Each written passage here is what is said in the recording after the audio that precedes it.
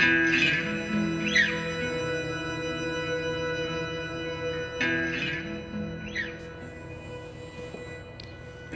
everybody, this is Dr. Garza, and I thought I would record a podcast for you, kind of impromptu, so you might hear some dogs barking or other sounds if they happen, but I really wanted to reach out to you as students in my COM241 Introduction to Oral Interpretation class this fall,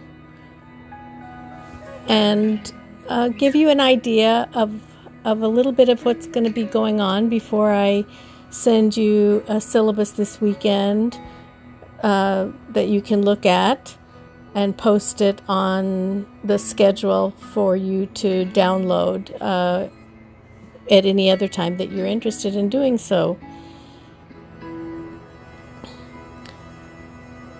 This is a really complicated and ambiguous time for everybody, but I want you to know that my way of looking at the world and at my teaching is to see everything that happens as an opportunity for me to learn how to adapt and adjust and be creative.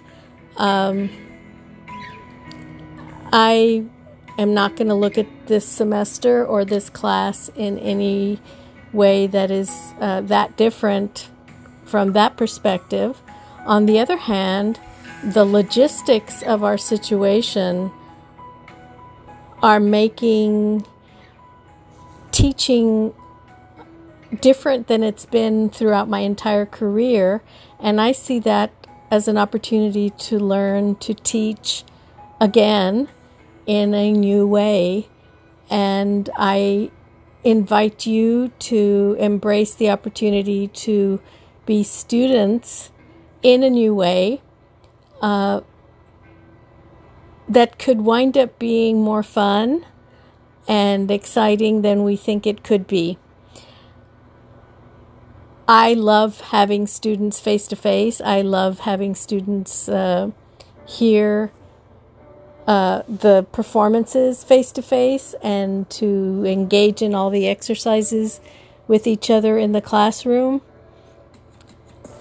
If that's not going to be able to happen, well, then we're just going to have to adjust and see what's going to happen. And so I'm actually thinking of the way that my class in the spring, that was a class centered around the use of a role-playing game modeled on Dungeons and Dragons, that suddenly we had to do the whole thing online, and we actually wound up having a really, really good time for the rest of the semester, even though we never got to see each other again.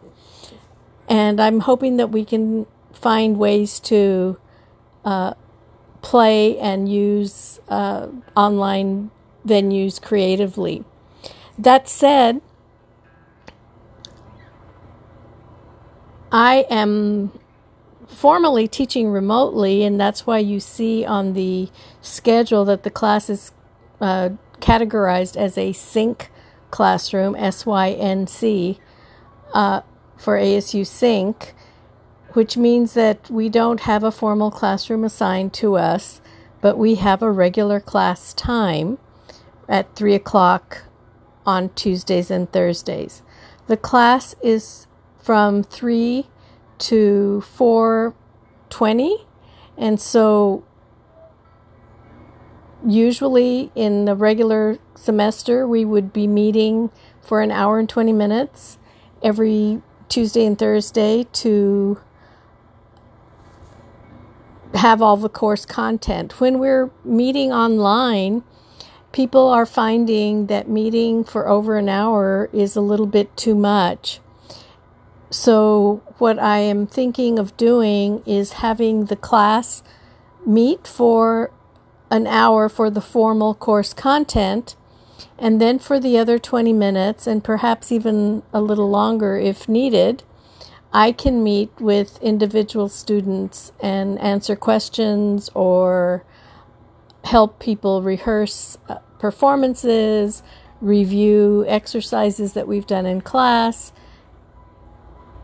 and we'll just kind of go with the flow with that and see how we might want to use that time. If we have office hours, my office hours will be scheduled according to the times that you tell me you think are going to be the best for you. And so what you're going to get from me soon will be a Google form with questions for you to answer that will help me to select the time for our office hours that will be on Zoom. And I will also have an opportunity for you to call me on a cell phone or to text me on a phone that I use only for teaching. The other thing that I wanted to mention is the use of the Slack app, SLACK. Some of you may be familiar with it already. I will be sending everybody a personal invitation to sign up for Slack for our workspace for the class. If you already have a Slack account with ASU, then you'll just have to add the workspace. If you don't have an account for ASU, then you'll need to make sure that you set that up. In addition to that, both on iPhones and Androids, you can download the Slack, SLACK application, and you can have the app on your phone, which will give you notifications and allow you to use it. Now, what Slack will enable us to do is to have a place that we can use instead of email. Email, it has been getting more and more full of materials that have nothing to do with the things that we actually want to talk about with people.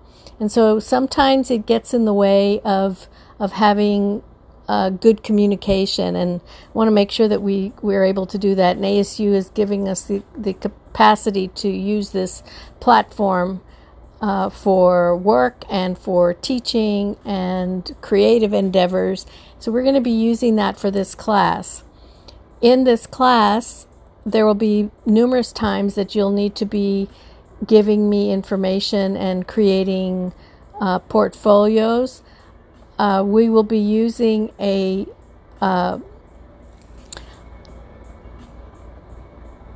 channel or which is kind of like a thread on Slack for each of the assignments for you to ask questions, and we'll use a Google Drive for you to submit your portfolios for each of your assignments. And the details for that will be given to you later. This class is really all about being able to share your perspectives and your knowledge and your engagement with pieces of literature that are prose, poetry, could be the lyrics to a song, could be short excerpts from plays, could be a personal narrative that you have written, and a whole array of other kinds of things that you might be able to choose to share in this class. We will be recording your performances. Each of you will be recording your performances and sharing them so that everybody can view them.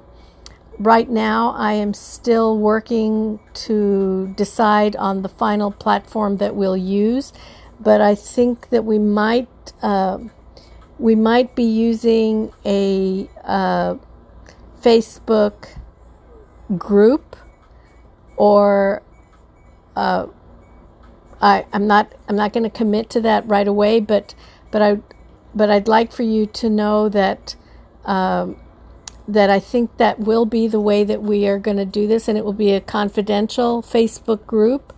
And so on that Google form that you get from me, you're also going to be asked to give me the email address that you use to set up your Facebook account.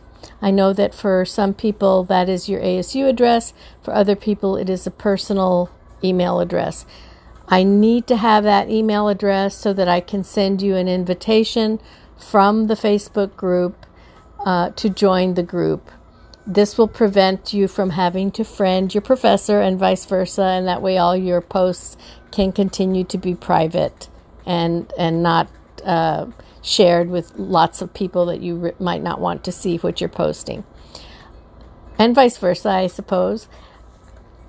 When we do the group, the very first assignment you're going to have for the class is going to be to record a video that introduces yourself to the rest of the class. So I will make one of those too. And the videos should be, maybe 3 or 4 minutes long. They should not be too short, meaning that a 1 minute or minute and a half long video is too short. So aim for about 3 to 4 minutes max, where you will speak about a number of things. And I will be sending a message to everybody with those instructions for the video, and I'll also post them on the Facebook group. That introduction will be so that everybody kind of gets to know each other, and when you see, everybody will be required to watch everybody's videos and to make comments and greet each other and kind of get to know each other. We'll all get to have a sense of a community there.